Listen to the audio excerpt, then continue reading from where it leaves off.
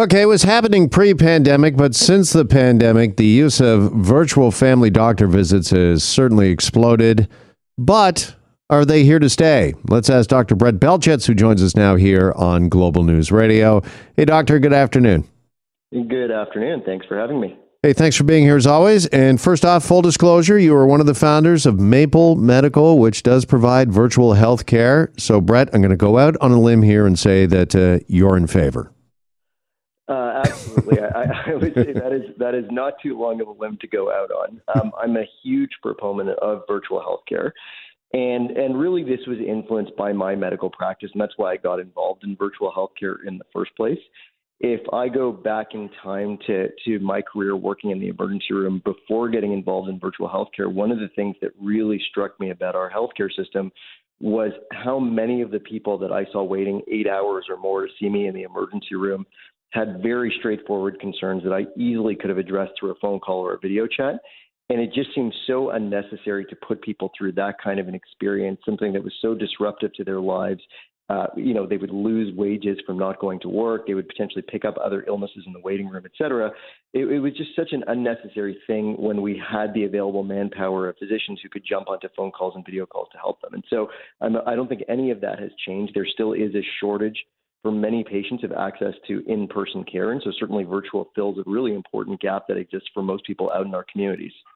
Okay, so you were, kind of ahead of the curve on this. Are you surprised by just how much this has exploded during the pandemic? I mean, it became a necessity, really, virtual healthcare, particularly when nobody was, never mind going to the doctor. They weren't even going to work, going to their own office. So it became a bit of a necessity. But have you been surprised by just the explosion?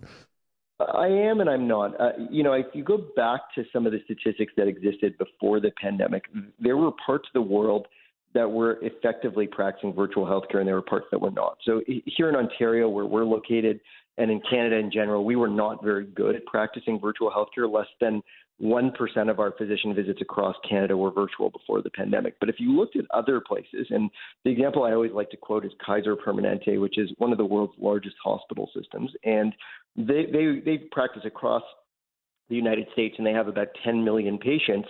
Prior to the pandemic, they were doing about 50% of all of their medical visits virtually. So they had already proven that this worked. And when you looked at the stats from the work that they were doing before the pandemic, what they saw was that there was no problems with accuracy of diagnosis. The patients were really happy. The providers were really happy. Everything about it was going quite well. And so we have lots of documentary evidence.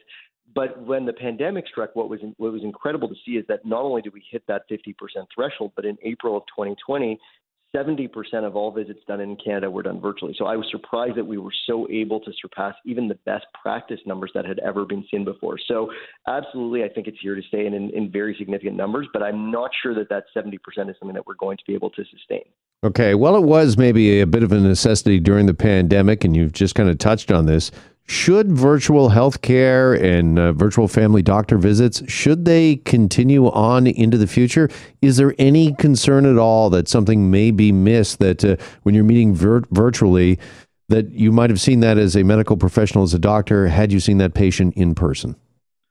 So we absolutely should keep them, but you're touching on a very critical point, which is that we have to know when to treat virtually and when to treat in person. So it's really important that we make sure that when we're providing virtual healthcare, we can identify those concerns that we know we can't accurately diagnose virtually, and that we can refer those to in-person care. So there are certainly a number of conditions where we have to put a hand on your belly, or we have to put a stethoscope to your lungs, and there are a number of other physical examination maneuvers that we just can't do through a video screen. So those things should actually be happening in person. And I'll go back to that Kaiser Permanente example. I would say the right number is about 50% of medical visits are for follow-up of existing conditions that you've already diagnosed, or very simple things to diagnose through a visual exam by video. But a full 50% of things out there are things that we really do need to go in person for.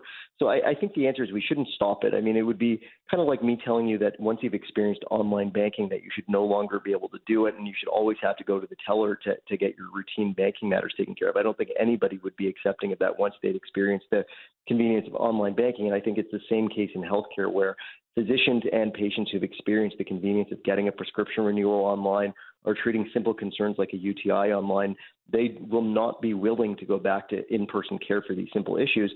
But it is critical that we pair the virtual care with proper in-person care to make sure that issues aren't missed. And another question I've got, Brett, is I hear you when you say that this is reducing ER wait times, and that was kind of the impetus for you to get involved in virtual health care, and that people are not sitting around for 6, 7, 8 hours in an ER, but are they sitting around at home for 6, 7, 8 hours, which, might be a little more comfortable and better for all involved. But with the switch to virtual healthcare, are patients being seen quicker? Are more patients being seen? Are more people being provided with healthcare? It really does depend on the service you're using. I can't comment on wait times for other virtual care services other than the one that we operate, but I can comment that on our virtual healthcare service called Maple, which operates across the country and certainly is very busy in Ontario, our average wait time to see a doctor for a general practice type appointment is under 5 minutes. So from the time you click that you want to speak to a doctor, you're typically in the visit with the doctor in under 5 minutes. So it is very, very quick access to care. And so one of the benefits of that certainly is that you have a healthcare condition where you are really just trying to get quick advice or quick care. You can't afford to take the time out of work, or your child is acting up and you're wondering, is this something that I should go to the emergency room for? Or can I afford Can I afford to actually wait and watch it for a few minutes before making that decision? You can jump on and speak to a doctor really quickly and get some good advice or some good care in times where you think it might be time sensitive and you don't want to wait 8 hours for a virtual appointment or any kind of in-person appointment. Okay, I got less than a minute here, but just finally I wanted to ask you, what is the next step or what is the next evolution when it comes to virtual healthcare? Right now it kind of sounds like, what we've all become accustomed to, which are Zoom meetings, but instead of my colleagues, I'm meeting with a doctor. But where is this going in the next little while, do you think? I think we're going to get better and better at peripheral devices that let the doctors examine more of you at home. There are already very effective digital stethoscope devices and devices that can look in your ears and in your nose and in your throat that you can attach to your smartphone. I think those are going to get a lot more cheaper and a lot more common, to the point where that 50% number that I quoted is going to go more like 90%, where doctors can examine most of your body through a virtual device. And there's only very rare circumstances for very invasive types of examination that you're going to need to go in person. So that's something that I would look for in the years to come. All right. Really, really interesting stuff. Great information. Brett, appreciate the time as always. Thanks so much. My pleasure. Have a great day. You too. Dr. Brett Belchetz here with us on Global News Radio. We'll step aside. We'll get a break. We get a news update to the top of the hour at 2 o'clock. And then we're back with Hour 2 here on Global News Radio. Stay with us. Hi, it's Shauna, and I might be a bad parent because my kids think French fries are vegetables. Hey, it's Ryan, and I might be a bad parent because I went out for wings when my wife was in the hospital after giving birth. Johnny here. I might be a bad parent because in my house, the tooth fairy gives pocket change. But we're not alone. Len emailed us and said his 6-year-old daughter's Tarzan moment going from love seat to lazy boy by curtains made him more proud than any dance recital. And Andy left his 2-year-old at the rink. All right, guys, I'm sure we're not alone. Like Andy's kid. For stories and confessions like this, make sure you check out our podcast. It's called Bad Parents, and it's available wherever you get your podcasts. I left a glove at the rink.